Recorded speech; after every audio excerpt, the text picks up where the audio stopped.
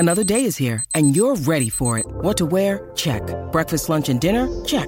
Planning for what's next and how to save for it? That's where Bank of America can help. For your financial to-dos, Bank of America has experts ready to help get you closer to your goals. Get started at one of our local financial centers or 24/7 in our mobile banking app. Find a location near you at bankofamerica.com/talktous. What would you like the power to do? Mobile banking requires downloading the app and is only available for select devices. Message and data rates may apply. Bank of America N.A., member FDIC. It is Ryan here, and I have a question for you. What do you do when you win? Like, are you a fist pumper, a woohooer, a hand clapper, a high fiver? I kind of like the high five, but if you want to hone in on those winning moves, check out Chumba Casino. At ChumbaCasino.com, choose from hundreds of social casino-style games for your chance to redeem serious cash prizes. There are new game releases weekly, plus free daily bonuses, so don't wait. Start having the most fun ever at ChumbaCasino.com. No purchase necessary. VGW. Void where prohibited by law. See terms and conditions. 18+. It is Ryan here, and I have a question for you. What do you do when you win? Like, are you a fist pumper, a woohooer, a hand clapper, a high fiver? I kind of like the high five, but if you want to hone in on those winning moves, check out Chumba Casino. At ChumbaCasino.com, choose from hundreds of social casino-style games for your chance to redeem serious cash prizes. There are new game releases weekly, plus free daily bonuses, so don't wait. Start having the most fun ever at ChumbaCasino.com. No purchase necessary. VGW. Void where prohibited by law. See terms and conditions. 18+. So we've got a new exciting free beer offer on Footballistically Arsenal. As a loyal listener of the show, we can reward you with free beer thanks to our friends at beer52.com. You have the opportunity to sip 8 free exclusive craft beers from around the world. All you need to do is go to beer52.com/Arsenal and cover just £4.95 for the postage. What's more, Footballistically Arsenal listeners get 2 extra free beers, so that's a total of 10 free beers. And just if you're wondering who Beer 52 are, they are pioneers. They go across the globe to find the best and most interesting beer from the greatest small batch breweries on the planet. And they have themes. They deliver cases with different themes, including Germany, Korea, Norway, South Africa, California, Finland, and many more. And the beauty of Beer 52 is they don't hold you to ransom. There's no lock-in. You can leave any time, but your first box will be sent to you the next day. So just go to beer52.com/Arsenal to get your first case of 8 beers for free. And don't forget, Footballistically Arsenal customers get an extra 2 beers free. That's beer52.com/Arsenal.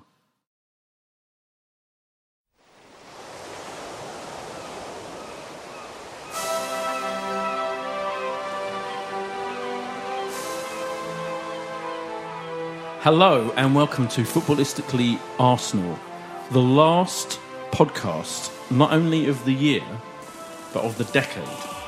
Josh. And the first when Mikel Arteta has been our manager. And a mixture of endings and beginnings. And the first of the Arteta era.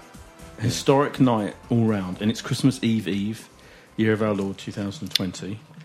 We're joined by 2 tremendous guests. We have Jim Eastlower. Hello, hi. Never likes to give away his surname because it's, you know... Can if you want. I must say, it's not Jeff. It's not Jeff. No, it's not like Jeff. You're not allowed his Jeff surname. Arsenal genuinely doesn't have his surname. Maybe his surname is Arsenal. Yeah, maybe, yeah. Maybe yours is East Lower. Well, no, I should get changed though. James Jim Harriott, right? Harriott, yeah. There you go. There you go. Really And not that No big. relation of Ainsley. Spelled differently for a start, right? Or James Herriot, which people of a certain age. Or Creatures Great and Small, I've yeah. had that Being bit. remade by Channel 5 soon. And we're joined by the great Adam Bernstein. Welcome, Adam. The lifelong chair of the Unai Emery fan club. Welcome. Thank you. Boyd, I just want to say Yes. before we start, I don't know how you have time to be here because I've just spotted you've got 13,000 unread emails in your phone. Yeah, how on earth? Do you, I mean, No. without even being OCD, Yeah. how do you have the number 13,000 creeping up from your mailbox without going Let me just mad? say, that's not strictly accurate. That's my phone version of my emails that I also access at work, and for some reason I haven't synced it to the extent where, so at work that it's fine. Here on this phone it looks like I haven't read them, but I have really. Well, so today you went through 13,000 emails at work. No, it's How just often do you it's sync it? confusing. It's not. Oh my! It's yeah. There aren't there aren't All right. 13,000. Yeah. I was going to say that's From- a hell of a lot of work to get through over Christmas. Yeah, don't you worry about it. We've got so it's very exciting. Adam, I'm going to come to you first. You must be thrilled, vindicated, exonerated, etc. Because you have been, I think I'm no exaggeration to say, you've been the most vehement critic of Unai Emery since day one. You thought he was a useless, paraphrasing, greasy something or other, and now he's gone. You must be. How do you feel? I think it's good for the club. I think it's a slightly unfair depiction, but whatever. We'll go along with it. I think the thing with Arteta is that it was always something for risk, and it was a risk 18 months ago. And yeah, sure, he's probably developed a bit in the intervening period, but it's still a risk now. Which is why I would rather have done it before, because I think we've already now been through a period of kind of relative decline, and so if it doesn't work out, you're in an even bigger problem. But I think what I always thought with Arteta in comparison to Emery, well, the issue with Emery was that Emery had a ceiling, which was that at best he might have got you into the top four, he might have squeaked you in there. But I think we had loads of evidence from before to suggest he wasn't a top manager, didn't have a particularly kind of defined style of play, and all of that basically played out over 18 months. Jim, how are you feeling about it? Were you pro Arteta? Who was your pick of the? Well, I possible... remember at the time, and I think on balance, I thought Emery was a safer bet because he was more experienced, and Arteta, just as he is now, has never managed a top flight match. So I think that was a safe bet at the time, and it didn't work out. I don't think he's a bad manager. I just don't think he was a good fit for Arsenal, and he didn't. He just never really felt like a good fit to me, whereas Arteta feels like a really good fit. Of course, we're just right at the very beginning of the era, of the decade, and we have no idea how it'll pan out, whether he'll last 18 months or more or less. I mean, we just don't know. I think, but I think it feels more exciting to me. It feels much more exciting. Josh, we were all in favour of Allegri, I seem to remember, a couple of weeks ago on the podcast. Well, I think the point Adam makes is a great one. Because after you've had this 18 months of disappointment, largely, and the appointment failed of Unai Emery, you'd have to say, it seems like I thought the club might go what I would call safe, and that would mean an Allegri or Ancelotti, but they've obviously been relatively bold with it, and probably is there a feeling if you don't go with Arteta now, is he going to come a third time? Like, even in the first press conference, he was asked, how close were you last time? And it was like a half smile of a very close and a bit like, I thought I had it, which is how it was reported in the press. But he also said he wasn't ready as well. He said in one of the interviews it's easier to say that when you've then been given it, but I'm sure if he was given the job 18 months ago, he might have told us, he was ready. I suspect in his interview he didn't go, listen guys, I'd love to take it, I'm just not the right guy right now. So that's why I thought they'd go Allegri, but it was quite exciting watching that press conference. Now, did you see the little poll that we put out on Twitter straight after the announcement? This was on the Arsenal podcast, and it was sent to you in the notes. I do send about an hour and a half ago, so thanks for looking. I saw all the other things you sent in the notes. How do you feel about Arteta's appointment as our new manager? 52% said very excited, 37% said excited, 9% indifferent, just 2% unhappy. There's over 1,000 people voting. And after what we've had of civil war, of the Wenger in, Wenger out, and in the second, in this second season of Emery, it's felt like Emery in, Emery out. We very briefly had Arsenal Fan TV in and out over the weekend, which we might come on to. Oh my God, we'll definitely come to that. But now it feels like Arteta in and his positivity around the club, and that was soon ended by the chant of Arsenal Fan TV get out of our club. We'll come to that later. One thing I was going to mention is that I happen to have spent quite a lot of time with towards of other clubs over the weekend, various people, various social things, and they're all fascinated. It's a busy social calendar I've got. But what's interesting is almost uniformly the attitude from, and I'm not saying I give a shit about this, I'm just relaying it, almost the uniform attitude of other clubs was surprise, particularly that the Everton-Arsenal situation, that Everton have got the, in quotes, one of the greatest coaches of certainly available, right now in the world, with an incredible track record of winning trophies. And Everton's got him, who are by any stretch of the imagination not a team of the same stature as us, a club of the same stature as us, I think it's safe to say. And we've gone for the totally untried big risk. Now, I only relay that because I think generally that is the sense from other fans. I think it's weird. And I think if you sit back and look at it for a minute, you're like, oh, it is a bit weird, actually. But having said that, I've completely come around to him. I genuinely thought that press conference, I would have much preferred, I think I might have even preferred Ancelotti a little bit, just on the feeling that someone coming and who's that experience to kick these useless twats up the arse and sort, because, I think we need sorting out in that way. But having seen the press conference, and I know it's only one press conference, but I think these things do matter. I said to someone said to me on Twitter, press conferences don't win you games, blah, blah, blah. But I think actually his level of charisma and intelligence and eloquence was what I really was wondering, is he going to be that charismatic? Because I think you look at Pep Guardiola and you look at Klopp, you look at the real hugely successful managers, and even Pochettino actually, they're all very charismatic, strong personalities, very eloquent, and they actually talk a really good game. I think that does matter. I think in leadership figures, it's possibly even the most important thing, because presumably there's loads of coaches in the world that are all know what they're doing roughly. I mean, it's not, football isn't that complicated that you don't know roughly. Emery probably, kind of must have had some idea what he's doing, but I thought he was a charisma vacuum and completely unimpressive as a communicator on so many levels. Whereas Arteta does seem, I don't remember seeing that much of him interviewed until now. And he just seems so eloquent and impressive. And his programme for what I'm going to do with the team and with the players seemed to make so much sense. It was like, it could not have been better. And it's as well, isn't it? Yeah. And I think I may be exaggerating the importance of that, but in a way I don't think I am. Adam, did you watch the press conference? I've seen clips. But I think it feeds into a wider thing, which is that he needs time. And if you can bring the fans on board and make them excited and make them happy, then, obviously press conferences don't win you matches, but it's still buying you a bit more room to, have some months to kind of implement a philosophy, get to the end of the season, have a full pre-season, etc. So, I think on that basis. But also, I think the way he spoke, it's exciting. It shows someone who has a specific style of play, which they want to implement, who looks like they can communicate effectively with the players, and also looks like someone, to me, who can actually inspire people, which I think is kind of ultimately what you need in a leader. Yeah, completely. Yeah. Like I said, there's a certain steeliness about him as well. So there's a kind of that he seemed. I mean, I'd love to know what was that poll that you put out. Was that before his press conference or after? It would have been after. Yeah, because I was wavering a bit in terms of he clearly no big side as big as Arsenal's has taken on a higher 37-year-old like this. Yeah, it just hasn't happened. Right? So everyone knows it's a giant gamble. But I watched that. And I was mighty impressed by, like you say, by the way he was communicating, by his steeliness, and just, I suddenly thought, he's the kind of guy that I can see everybody wanting to follow.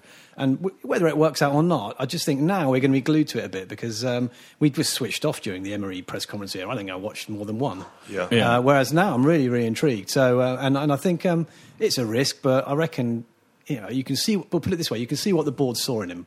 You really can. Yeah. Yeah, 100%, yeah. There was something quite nice about, not nice, but almost fitting, that there he was just over a week ago on the bench at the Emirates, as we were probably the most outplayed we've ever been. Well, we've been in a long time. I wouldn't say that. No, I really would. At home like that. I felt sorry. I mean, I didn't do the pod last week because I had a lost voice. I didn't get a chance to relay my thoughts. But you felt sorry. I mean, it was absolutely outclassed. So for him to be sitting there, have we ever sat? We never sat like 10th, 11th, halfway through a Premier League season. He is sitting here watching Arsenal Football Club at our lowest Premier League ebb.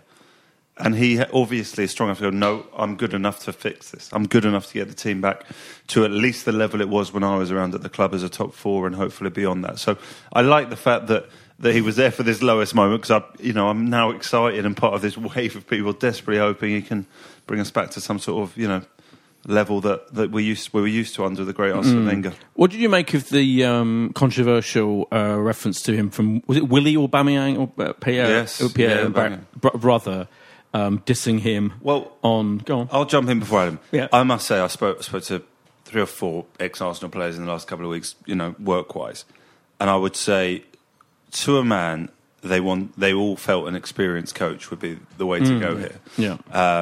And if they were in that dressing room, as in their late 20s, 30s, they would want an experienced man who to come in and sort this out, because it's a big, big thing that needs sorting. So that was quite an insight for me in just thinking what a risk this is that Arsenal have taken, and maybe there's a reason you never see, forget even a top 6 Premier League side. I mean, you can throw an Eddie Howe out there as a young manager, but to have someone coming in that young to try and fix a club of this stature is really unusual. So from the ex-players I spoke to, they were pretty conclusive on wanting an experienced man. But that's different, though, isn't it? The brother of one of probably. I mean, in my opinion. Well, I say that because the point was the same thing. He said Arteta, Lundberg, same thing. No, I know. Wait, yeah, but what I'm saying is, it's bold. It's bold / terrible, Yeah. isn't it, for the brother of one of our most important players to Our slag star off? player. What? Our star player. Our star player to Yeah. slag off the new manager before he arrives. Well, I mean, I think either way, basically, you look at Aubameyang, and whoever the manager is who comes in, it's going to take them time. Like, realistically, you're going to take 2.5 years before you could even plausibly challenge for a league title if you're being reasonable about it. He's 29, 30, and I think they're just trying to engineer a way for him to get out. And if it's because of Arteta, great, but they'll find another reason otherwise. That's possibly true. I also think it's much ado about nothing. I mean, what he said is true. He is an experienced manager, just as Freddie Ljungberg was, and you can understand it. What he shouldn't have done is shot his mouth off on social media. But like Josh said, I mean, it's on the cover, it's completely true. He's an inexperienced manager. Yeah. Can you see any way back from... Generally, I feel like Aubameyang's fell, apart from the one game we won, the West Ham game, where they were all hugging each other at the end and it all seemed nice for about 10 seconds. Aubameyang has looked like a slightly forlorn, pissed-off figure, shouting at the kids for not giving him the perfect through ball, which happened But twice. who hasn't? Yeah, all right. But what I'm saying is, a lot of people seem to be assuming he's going to leave. Can you see any way back, though? Can you see that actually he might not leave? And that I can see that. My feeling is Arteta. I look at our front players, and I feel I've been saying this for ages. Generally, I feel like someone like Arteta, with his City experience of knitting together great attacking players into some kind of functioning unit, almost sometimes no matter what they're supposed to be, what their actual general role is supposed to be, what we know them for. I think he can take Lacazette and Aubameyang and maybe even Ozil and maybe even Pepe and all those players we've got that are and possibly knit them together into some kind of unit. So I've wondered whether that he actually might somehow be able to get Aubameyang to change his mind. He might be, but I also think that our accounts were announced recently, and we're in the red, and there's not a lot of money going around. He's going to want to spend, and there's both of those players, Lacazette and Aubameyang, have a year and a half left on their contract. Yeah. It wouldn't massively surprise me. So I do think there's a way back for both of them, and I'd love them both to stay, but it wouldn't massively surprise me if he got rid of one of them in either January or definitely, if not January, in the summer, because that's how you raise money, and it's just sensible business, really. And he hasn't even been playing Lacazette recently, so not the last 3 or 4 games, which is, I think, a bit odd. But Freddie didn't. Yeah, I mean, Freddie's team selection on Saturday felt like a statement to me, didn't it? Huge statement. Yeah, statement of going. He was backing his guys, wasn't he? Yeah, and it would have been fascinating were that not his final hurrah as Arsenal manager, whether he'd have gone with that kind of team. And it's very easy to go, Ozil, wouldn't have been involved even if he was, not injured today because of what he did. And just sort of wonder if you'd make the same selections were it not his last hurrah. But to give Smith Rowe a first Premier League game of the season, bring in Nelson, we've seen very little of him this season. Brought on Willock before he brought on Lacazette. And obviously Saka, who actually was excellent he was left back, but it was an incredibly. And we didn't really have any team. other option apart from playing Saka, did he? Left back, to be fair to him. Yeah. What did you think? What do you think of? I know you're a big Ozil fan, as well as probably like Ozil as much as you dislike Emery. What did you make of those comments about Ozil that he didn't need to say, did he? Because he could. No. I was surprised in the pre-match comments. He said it very quickly, and I was like, "Hold on, did he actually just say I wasn't going to pick him anyway because of what he did?" And he made that clear. Clarified afterwards. What did you make of that? I think it was a surprise, but I think in general, if you had a club with a bit more discipline and players made to work harder, it'd be a good thing on balance overall. So, I think the issue is that for me it was quite similar to the West Ham game, the game against Everton. That when you got into the last half an hour, it was a bit more stretched. But instead of having kind of Ozil and Pepe to pick through balls, you had Reece Nelson and Smith Rowe, who might have good careers, but I just think are not players of the same calibre. So you do have to reap what you sow in that respect as well. I mean, it was our first clean sheet felt like decades, and it did feel like there was a slightly more disciplined defensive approach, and they didn't have. I mean, they were terrible. Sometimes it's are they absolutely terrible? Were they terrible in that game? Did we somehow manage to make sure they didn't have a shot on target? And we only had 2, maybe 3 or something. I don't know, not many. But what did you feel like too? Did it feel like? I mean, I felt like. I took some heart from the clean sheet. I did. I mean, I thought where we were offensively absolutely dire, I thought we were defensively pretty strong. Yeah. And I think what we had was, it did feel to me like an extra yard of, maybe if not pace, but an extra kind of spring in the step in terms of commitment and closing down and blocking and that kind of thing, which we might not have seen in the last 2 or 3 or 4 weeks. Now, and it did feel to me that they were putting their bodies on the lines a bit more in the defensive part of the game than they would have done a few weeks ago. So I thought that was really encouraging. Arteta has said that since he felt that they did give him something. He'd gone and asked for hard work and commitment. I mean, very cliche, football requests that a manager might offer as expectations for his team. But it's something to build on, isn't it? And that it was a result that probably suited both teams in the circumstances. Both, bizarre situation of having incoming managers watching from the stands and, probably no one wanting to lose the game. But it was probably the most boring game of the season, would you say? Yeah, I think so. It was extraordinarily pretty difficult watching. Uneventful, wasn't it? Yeah. I mean, it's the end of the decade. Mike goes fast, it was the worst game in the whole decade. So. Yeah, it could be, couldn't it? Yeah. Should have done a homework on worst games. We'll talk about teams of a decade maybe, I'm but sure. difficult to pull out a game of a decade being that bad. 6-0 at Chelsea on Wenger's 1,000th game still scarred me to the... Oh no, worst performances by us, but as a dullness. It's the most least eventful game. Depends what you like. If you like defence, then it was quite good. Yeah, I thought the most... Genuinely, clean sheet. I mean, we've been saying our problem with Arsenal Football Club this season has been defence. Yeah. So on that grounds, if we can have that as a platform, when you bear in mind how... makeshift in a way the back four is having to be at the moment without numerous, potential starters, although it's very hard to tell at the moment who is a first choice defender. So it is something hugely to build upon. And it's totally intriguing what is going to happen over these sort of Christmas games. Arteta's first team selection is going to be so interesting, isn't it? I just what do you think about Ozil? I mean, I don't want to talk about one individual, but I wonder because we had this period of Emery just obviously completely leaving him out, bench, then explode. Yeah. He's then come back not only into the squad but into the team, and then Freddie's made this comment, which is like, that I'd probably bin him off again. I just can't help but wonder now. You've gone from a very young manager, the final hurrah from Luma going very young with the team. I wonder if there will be such effort with Ozil. He talks about a clean slate with everyone now, but I don't know if Ozil's going to be a starter here now going forward. Something tells me not. I mean, for me, it makes absolute sense for him not to be a starter. Yeah. I mean, it doesn't make. It doesn't. There's no. Can't think of any Man City player who fits. Who's anywhere near that kind of has had any kind of anything like his attitude or way of playing or I know I just don't see. I don't. It would be weird to me for him to pick him. But they are ex-teammates, of course, which is again a dynamic that. What have we ever? Probably had that situation at Arsenal. I don't know. I'm trying to think. I don't know if George Graham. No, I mean I don't think we'd have had that situation. I mean it's a bizarre scenario to walk into, and you wonder if maybe the fact that he would have seen some of the best that Arsenal fans have seen of Ozil when he was right alongside him. So maybe there's a belief in there that he. Can bring it out of him as a former teammate. I don't know. Jim, what do you think he'll do with Ozil?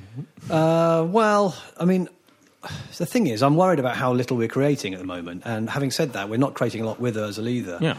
And I've thought for quite some time now that Ozil is a player of a different era. He's kind of comes from 7 or 8 years ago when you did have time on the ball to do what you wanted. The game is much faster now, and I do feel he's a bit of an anachronism.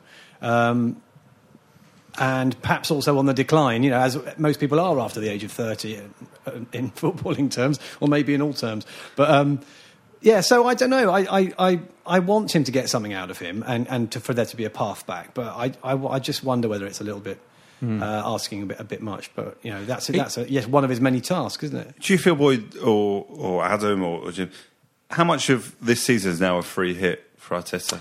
You see... I think in theory, fans always say, "Oh yeah, it's a free hit. We'll give them." Pundits always say they give them 3, 4, 5, transfer windows, give them time. But the reality, not realistic. But now more than ever. I think 5 years ago, you'd have given him. If Wenger had gone when he should have gone, and they brought Arteta in or someone the equivalent, and they'd have had time. If it had been a kind of civilised, kind of managed handover. I think then fans would have gone, all right, we've got what we wanted, which is Wenger's sad end period is gone. Now we've got a new guy. Let's give him time. But I don't think it's like that now. It's too late for that now. I think the fans are so impatient on every level about everything. Yeah. That if the results are fine, then sure. But if the results carry on being as bad as they have been, i.e. hardly any wins in 6, 7, 8 games, then I think people will be furious with him, as you know, and particularly because there is still, as per the survey, but there's still a large percentage of people who find it a bit ridiculous that we've gone for him. What do you think, Adam? Do you think he'll be given time? I mean, fans are fickle, is my thing. I think the fans are quite unreasonable, and so you have a situation where you're 7-8 points off the top four, but also with like quite difficult fixtures to come, like very bad performances. So ostensibly you should be like, well, we're quite clearly not going to get in the top four this season. That's an unreasonable demand. I think there's still quite a lot of people who think that, you know, it could pick up, you have a few wins, you get a bit of momentum, Chelsea and Tottenham aren't very good, etc. And so there's like an unreasonable level of expectation that could still happen. So if you view it through a frame of, well, look, actually it'd be quite a good outcome if we actually ended up in the top 6 this season, notwithstanding it for the Europa League again, then, probably, you know, he'll do quite a good job. But I think that's, you know, the reasonable bar which should be set. And in fact, the bar which is going to be set is something way higher than that, which, like, also given, you know, how we've discussed the issues with various players, is, like, you know, almost impossible to meet. Yeah. I think if there's a noticeable improvement, I would hope that fans will be... I think it's a total free hit anyway.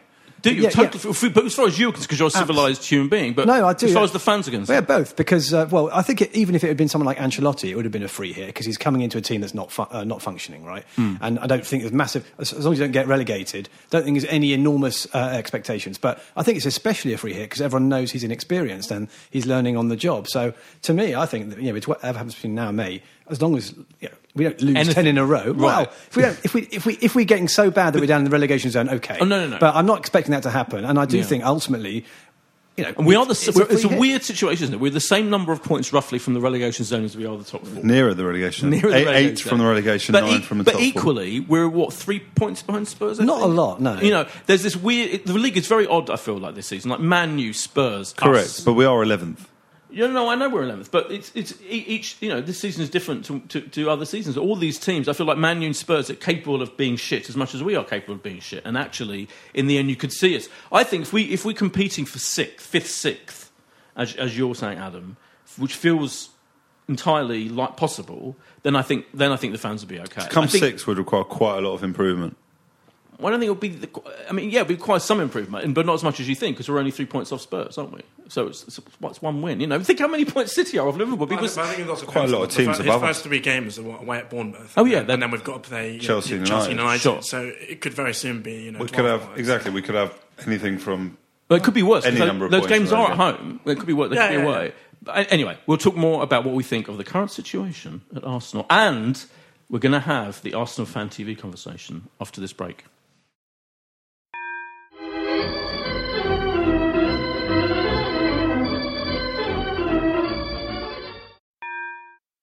Hello and welcome to Seeing Red, a true crime podcast brought to you by me, Mark, and my co-host Bethan. Each week we take a deep dive into the dark world of true crime.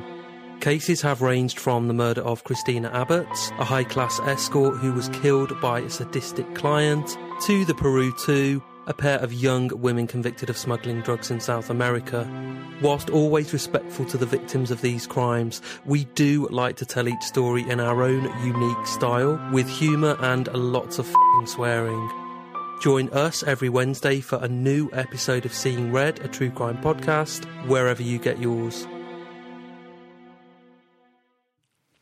And we're back from the break. We should also talk about he's brought in his coaching team. Today it was confirmed that Freddie would be part of it, which seems, on a human level, he was given the most poisoned of all chalices, wasn't he?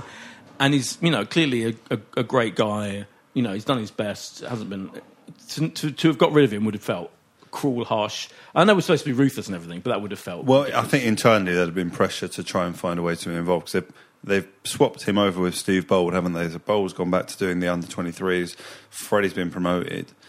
To then, 4 or 5 months into that, find himself unemployed would have felt incredibly harsh. And also, look, it's probably not the worst thing to have someone who has been around the players for a good period of time to try and help the new coaching team. But yeah, it was quite an awkward conversation, wasn't it, in the press conference when he was being asked, and he's like, well, we haven't really had a conversation yet, but seemingly they've sorted it all out. And they also announced today about Steve Round. Yeah, Steve Round was at the game sitting, and they hadn't even announced him yet. It was kind of obvious, but everyone says that he's a really good coach. I had 3-4 different people who seem to know about these things texting me saying, especially brilliant, blah, blah, blah. But generally, the whole thing seems quite... the most interesting thing about the whole game was watching him from the stands, Arteta kind of looking enigmatic on. Did you watch the video the Arsenal website put out, like behind the scenes on Arteta's day? When giving Per a hug. Yeah, and he asked, "Do we have drones?" That was my favourite highlight of him on the training ground, and he was much relieved. Glad to see our season tickets aren't going up anymore to pay for Arteta's drones. I don't think drones are that expensive these days. No, probably not. Yeah, probably by several actually with your club level season ticket. Yeah, exactly. Yeah, I was called a club level wanker over the weekend for the first time in a long time. By Dermot? I mean, I am. By Dermot? Not by Dermot. No, I am. But about this Arsenal Fan TV thing. Let's get into the Arsenal Fan TV thing. So, what seemed to have happened was, first of all, there was an audible chant of Arsenal Fan TV, get out of our club. Was that the chant? Yeah. Then there was this melee, as I'm calling it, afterwards, where, 30, 50 people surrounded Robbie and the Arsenal Fan TV guys, and it looked like uncomfortable to what I wasn't there. I don't know. It just looked, for me, it looked like bullying to me. And I tweeted about it saying it felt like bullying, and that if you really hate them that much, just ignore them. You, Adam, tweeted very eloquently. Shall we read out your tweet? Do you remember what you said? Do you mind if we read out? Because it was very interesting. It was a very interesting observation. Here we go. You said, I find it thoroughly bizarre argument which says, I don't like AFTV, so I don't watch it. Others can make the same choice. Insofar as it's true, but missing the point. Unless we actively campaign against it, it is taken by lots of people to be representative of fan views. It's also clearly influencing fan views. I'm not saying they're the only cause, but they feed off extremism. You end up with situations like Xhaka being booed off, hate towards Hector. Is Hector hated by anyone? They sort of complain about him being interested in politics, fashion. Those people can fuck off, yeah. They make people angrier, making the matchday experience for others much worse. And the fact they're embarrassing and feed off division isn't just bad in of itself, it also damages the brand of Arsenal and makes players less likely to sign, now that's controversial, and less likely to stay, reinforcing our decline and helping to perpetuate it. So quite happy to criticise them. So you're telling me that if a player comes to sign, Tierney in the last, or whatever, goes, if you have Arsenal Fan TV, do you really want to play for them? Before he answers that, I want to tell you something. I'm dealing with someone not long retired in the game, whose awareness and understanding of Arsenal Fan TV blew my mind. This is someone who was, been a Premier League footballer fairly recently. And they felt really strongly. It surprised me, but I just thought, you've been playing Premier football, you're in a certain, tier of celebrity and wealth. How could you possibly worry about what people on a camera are saying to you outside? Mm. And they were really aware of it and said, look, footballers are just not immune to this kind of thing of, seeing the abuse that they get. They're probably, bold enough to not reply. And yes, we live in a day and age where, Rebecca Vardy can blame her PR people for controlling her social media accounts. But the actual... celebrity or that horrible word talent themselves is aware of it, and so this horrible negativity that has come directed by just a few of the people on the channel, and I think that's the most important thing to make. I think most people that are angry are about a couple of individuals, and I largely would defend the channel and will. But it really amazed me how aware some of the actual players are aware of the channel. And yet Troops is best mates with Aubameyang. But when that was quite interesting. Your comments, Adam. Do you stand by it? I know you think it's that important an issue. Yeah, I mean, look, I see what you're saying. That some of my conclusions seem a bit detached from the original crime. But there's a general point of they kind of create a culture where it's deemed reasonable to send abuse to footballers on their Instagram and stuff like that, etc., etc. And clearly they do read this stuff, not just from what Josh is saying, but also from Xhaka disabling comments on his Instagram. Such was the level of abuse he was getting. I think when I've been on this podcast before, we've discussed Ainsley Maitland-Niles politely responding to these people. And yeah, I do think that them they love these videos where there's no nuance, and ultimately in terms of look, they're surrounding them outside the ground, whatever, but in terms of the specific point of the chant and shouting "fuck off Arsenal fan TV," like, you can't tackle their populism with some like nuanced discussion on a podcast for 15 minutes. Like, in a football stadium, like, we don't sing "We love you Arsenal, we do," apart from when you commit, horrendous defensive howlers. Like, these things have to kind of, be a pithy soundbite. And I think that pithy soundbite is quite effective because it's not going to hound them out the club. It's not going to censor them. It's merely going to make the point that there's a large, probably majority of people who don't agree with these people, who don't agree with Arsenal fan TV. And like, whenever I chat to people about, or not whenever, but often when I chat to people about football, they think that Arsenal fan TV is representative of the club, or they ask me about people's videos and what I think about them. And so, like, I'm quite happy for, us to make a stand. I'm not saying it should be like our number one chant in the stand, but like, I think it's something, we can chant at an away game once in a while. What exactly is what do you want them to do is my question. Not you specifically, but the people. Yeah. First of all, what I'd say about the whole social media thing, I feel that's completely different. I think people have been sending offensive messages on social media since players were accessible on social media. Yeah. That's to do with the accessibility of them on social media. And people were booing off players before social media existed. And Arsenal fans have been very horrible to certain players in our history, as you know. You've been following the team for years. So I just don't feel it's a new... I think blaming Arsenal fan TV for toxicity, when that toxicity has absolutely been there for years and years and years. It exacerbates the issue. But, in that case, if it exacerbates the issue, does it reflect the issue? Doesn't it reflect what... I mean, if fans are absolutely divided over, for example, things like Arsene Wenger in the latter years, in the last period... It's a reflection of that. They didn't start that. They didn't instigate that. But the superstars of Arsenal fan TV, so I don't want to call them superstars. You just are not the people who are sort of making balanced comments. People shouting, "Giroud is fucking shit." That's what gets you the views. Sure, but is it? Can I ask in a different way? Your problem doesn't seem to be a problem with the channel as a concept. It's some of the content. So are you just suggesting there should be some level of censorship? Because all I can say, and I'll come on to it, I texted Robbie after I saw it on Saturday night. The only thing, I just have, from an entrepreneurial respect for what Robbie's done, I just think, unbelievable. The bloke started with a camera himself outside the stadium 7 years ago. I believe he now employs 6 or 8 people. I can't remember which one of the two. And so just from an entrepreneurial thing, it's incredible what he's done. And others have tried to replicate. He has tried to help others. Even the Everton lads on Saturday, there's a guy called Pete Mapani, who I very, very vaguely know. I saw his tweets about saying how much Robbie had done to try and help them start their Toffee TV. And he has done that around the country. But maybe the only thing I would look to is to go, there seems to be very little, if any, censorship.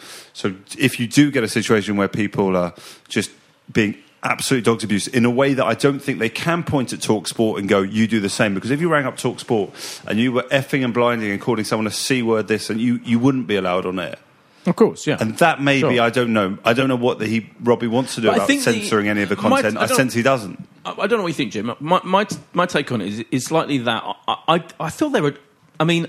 I'll be honest with you, I've only ever watched 5 minutes of Arsenal Fan TV in my entire life, and that was when Robbie came on this podcast as a guest. I felt I had to do He used to come on quite regularly. Yeah, but I just don't have the time or inclination to watch idiots, with due respect, because they are amplified. The idiot, I think to take idiots is a bit strong, boy. I'd say. I think it's a microcosm of the internet. Full stop. Right. So you've got a lot of people go on there, and they've got and they're very contextual, and everything they say is very reasonable. And you've got the people that ultimately like the sound of their own voice. It's no different to anywhere else. I do think there's a generational thing. Again, this is slightly anecdotal, but I've got a teenage son. He loves it, right? So he says, Troops is in New York. X, and Robbie says this, Robbie says that. I don't watch it. Yeah. And I'm a middle-aged man. He's a 14-year-old kid. And a lot of his mates who are Arsenal fans, they also watch it. So I think it's like...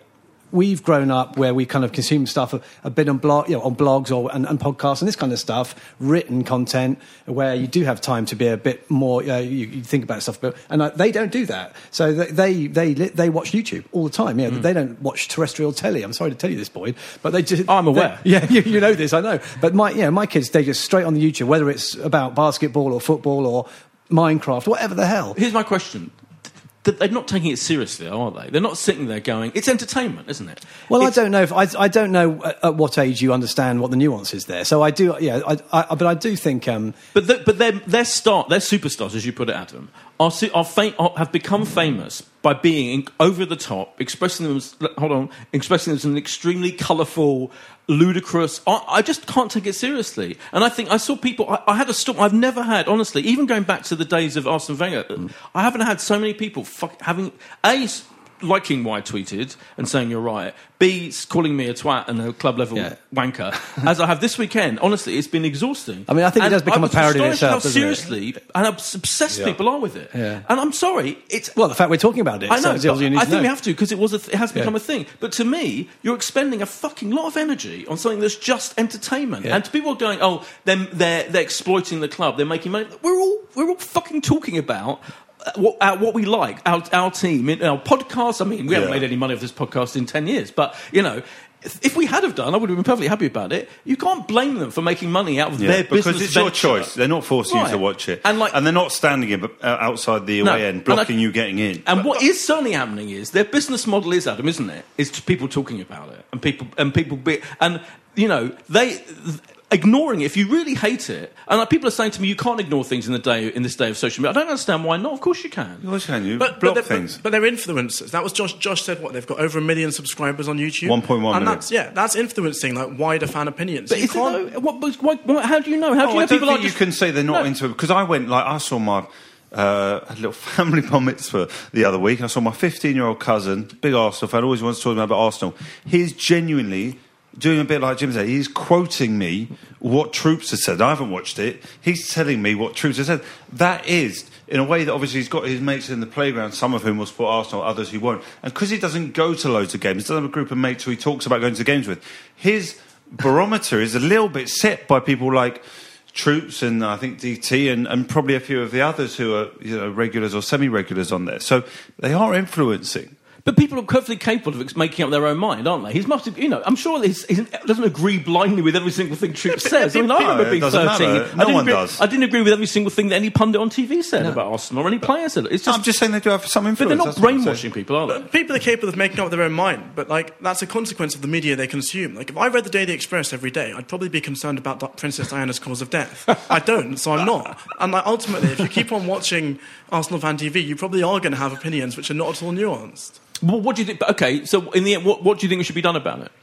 Well, I'm hoping that them, realising there's quite a lot of negative fan sentiment to them, for example, might end up with them moderating their tone, or, for example... But do you actually watch it? Or having a wider range of people... No, I don't watch it. So how do we know that they don't have as many people on there that are being perfectly reasonable as they are as Troops and DT and all the others? I'll defend Robbie. This is what Robbie would 100% say, and he is right.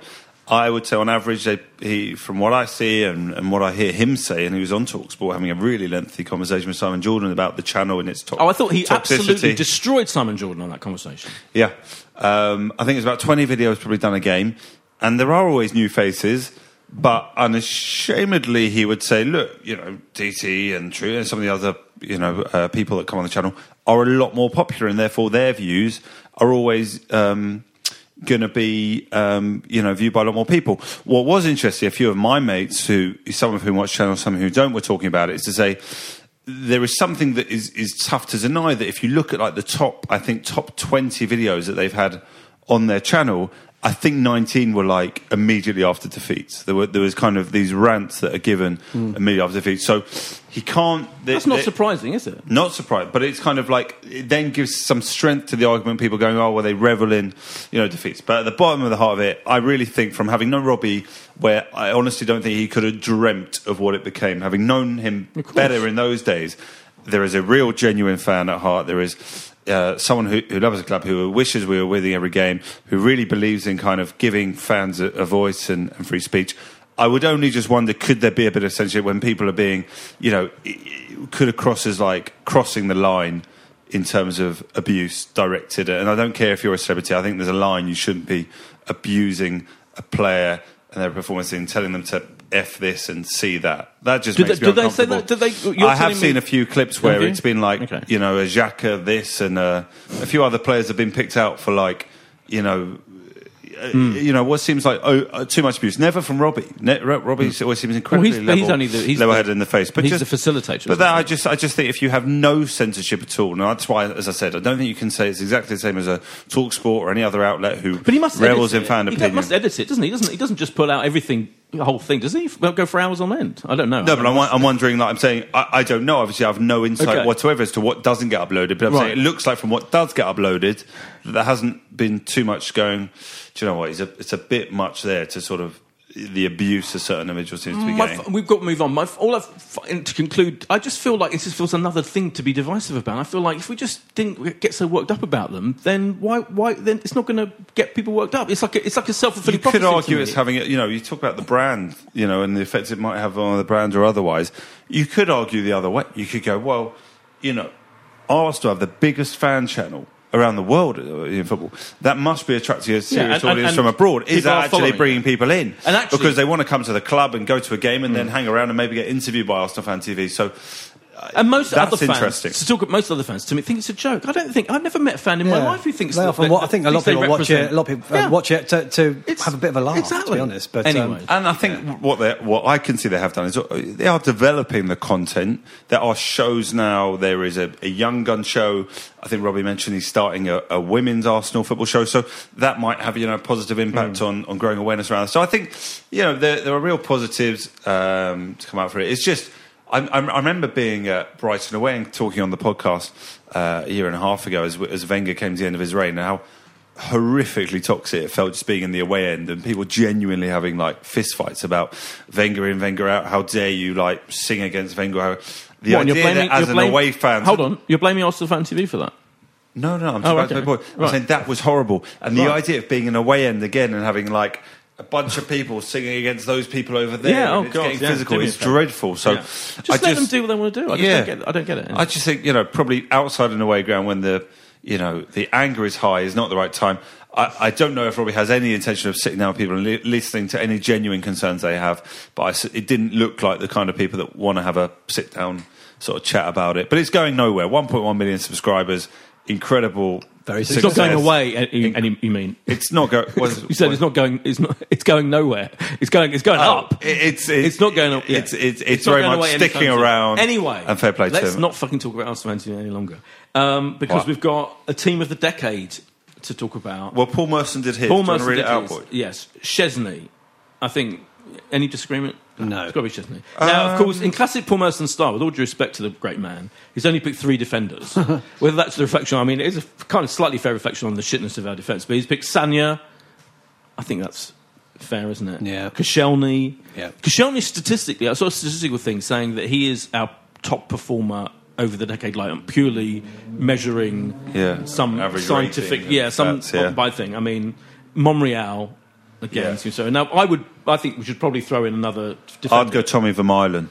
Tommy Vermaelen. Thomas Vermaelen would be my fourth. How much did he play in this decade? Yeah, he was around for a bit of it. Okay. I did have it up. He was with the club until 2014. Yeah. Okay. Oh, okay. Adam, any feelings about who you'd throw in? I wouldn't have Vermaelen. I'd maybe have Mertesacker or.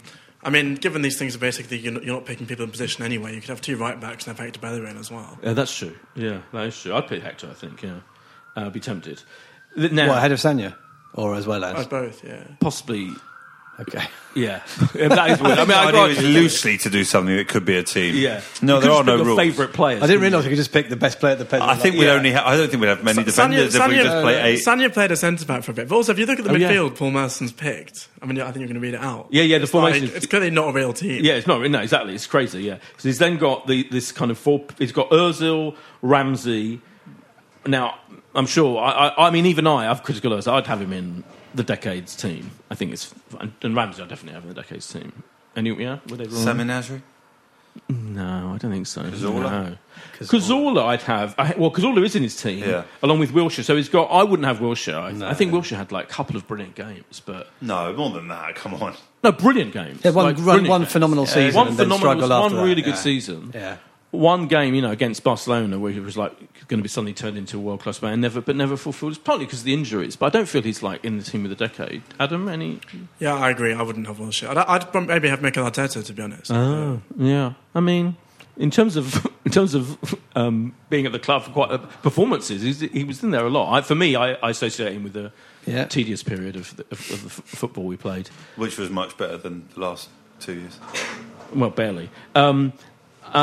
It's up front. I feel we're going to have the most argument. Robin Van Persie has to be there, as much as we then don't just love him. Yeah, I'm fine with Van Persie. Yeah, I mean, Van Persie, sure. Now, he's Sanchez. Yeah, you got to. I would go with How long Sanchez. is it going to take for boys to mention Walcott? Well, I am going to mention Walcott. Okay. Massively underrated. Scored 105 goals. You know, absolutely should be in there. Here's something I could agree with Boyd was he on. massively Thanks, overrated, Boyd? No, absolutely not. No, he was, you know, unfairly abused by some Arsenal fans. But I associate Theo with some of our most exciting games. In fact, off the top of my head, I haven't done any research, but the games in the period where Theo was playing with Sanchez, sometimes, not often enough, possibly, were some of the most exciting games of that whole period. You know, and people forget those games. People forget, and he had a lot of injuries. But I think that's him in a nutshell. Is that he made big impacts on some games, but the bigger picture is, I mean, you know, is that he often made no impact. I mean, he was an interesting player. Like it's the same thing's happening at Everton, isn't it?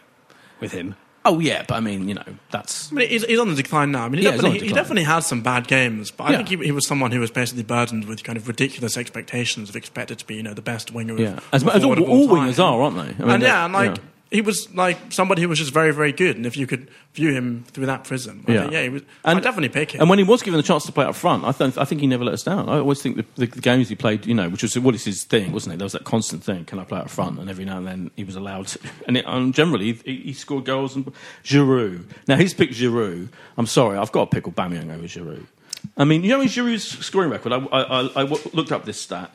Giroud's scoring record, he played 225 games, scored 78 goals, 28 assists. It's just, I know people it's not terrible, Boyd, especially given... I mean, Lacazette... Hold-up play and... The comparison, he's 0.17 goals per game, which for a striker, Lacazette's already on 0.36. Who is 0.17? Giroud.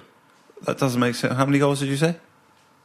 225 games, 78 goals. That ratio can't be right. Well, and you know, he can't be right. And I know people say he like my maths GCSE like 0.3. Yeah. I know people say, you know, he did a lot of stuff apart from scoring, and you know, but his assist record isn't great either. Boy, we've got to get this right. Our listeners don't want to get this right. 78. Don't come to me for the maths chat, lads. Goals. 33%. Oh, all right. Well, anyway, 0.33. It's get him back in your team, Giroud. There's just no comparison. Aubameyang is just a much better player in every sense. What, you know, to pick... No, I wouldn't pick Giroud. It's insane. So anyway, Adam? Yeah, I mean, I agree. I still wouldn't pick Giroud. But I just think, we've got to get the maths right. Yeah. As a Treasury official, I'm here to... Any thoughts on the worst team of the decade? I saw a lot of people on Twitter trying to get the worst team of the decade. Maybe we'll put out a poll looking for that one. I put a few names together that I thought. Lichtsteiner. Yes. Santos, Jenkinson, Squillaci, El Neni, Gervinho, Shamak, Sonogo, Park, and I had to stick another midfielder and was struggling, so I put in Miyachi. That's probably a bit harsh because I think the guy was literally on loan for the entire spell that he was at Arsenal. What about the ageing Man U defender we brought in? Sylvestre, yeah, so Sylvestre's got to be in potential there. shout. Surely got to be in there. And a back injury guy. Kim Kallstrom I could have put in. Yes, Kim Kallstrom could have made an appearance. He wasn't that bad. He didn't really play. Just had 7 games. I mean, it's a bit little. What about the guy we had on loan last season? Who? The guy we got on loan last Oh, yeah. Dennis Suarez. Dennis. Yeah, that was a complete farce, wasn't it? Yeah, that was embarrassing. I'd have him in there. Gervinho, weirdly, was one who got better when he left, which is very... Wenger always used to say, not many players do. No, actually, he actually did, so I don't know what that was all about. Yeah. Who's your absolute favourite player of the decade? Of the decade? Yeah. Oh my God! Well, I did love Sanchez's work rate, and just the fact he used to lift the team up by his bootstraps. And I just thought he came in at the time when the team didn't really have that kind of energy, and he definitely had it. But can we pick like Fabregas at the very beginning of the decade? I don't know. Well, it's Fabregas issue, yeah, because he was at the beginning, wasn't he? Yeah, but his final season wasn't great. He had loads of injuries, didn't he? I think. Do you know? But overall, I'd say someone like Ramsey probably sums up the team in a better way than those guys. Just for lots of different reasons. I really did like Ramsey a lot. Yeah, I mean, I think I also would have chosen Ramsey, but I'd also give big shout out to Sanya and also to Mesut Ozil. Now, ultimately, I know that people don't like him, but when he was signed, we hadn't won a trophy in 8 years, and we went and won 3 trophies in 4 years. Yeah. Challenged for the league title. Whatever your views on him now, I think that is like something we shouldn't get discounted. I mean, the signing, it was one of the most exciting signings, for sure, in the early days. Like Cazorla. Yeah, because I love Cazorla. Thingy always says he's overrated, doesn't he? Alan Alger always says but there's a few of them. There's a few of them. There's a few of them. I'd have probably gone Sanchez. I think I'm with you. Yeah, just turning up and thinking, here is a player who can win us the game today, who could produce something out of nothing more than. And that was the season where he scored like 30 goals, wasn't there? From wide. He was our like now. There's loads of those players, aren't there? Who are kind of wide players that are wide forwards that are scoring loads of goals. He was one of those, at least for a couple of seasons, and then subsequent happened to it. It's just mystifying, isn't it? I did see a lot of people trying to put up what was the Arsenal team of the 2000s against this team, and gosh, you would. It might be a mismatch akin to the Man City Arsenal game from last week if you had to face those two teams. But alas, let's hope for more from the 2020s, Boyd. Yes. Now, talking of which, we can go up to a couple of games, and then we've got our first game of 2020 is Man United, isn't it? But we've got Bournemouth first to talk about on Boxing Day. We've got a lot of predictions to do. I'm sorry. 4 games. 4 games before we pod next. I mean, they are completely pointless, but it's a tradition going back 8-9 years. So how long have we been doing this fucking podcast? I think you've been doing it 8. Yeah, I think it's been 8. It's been a long trail, Adam. The first game, Bournemouth away on Boxing Day. Arteta's first game. Yeah, I'm so excited in the dugout by this team news. Mainly, what do you think is going to happen on Amazon Prime? It's impossible to say on Amazon Prime. Yeah, I think we're going to win. Yeah, 2-0. Like it.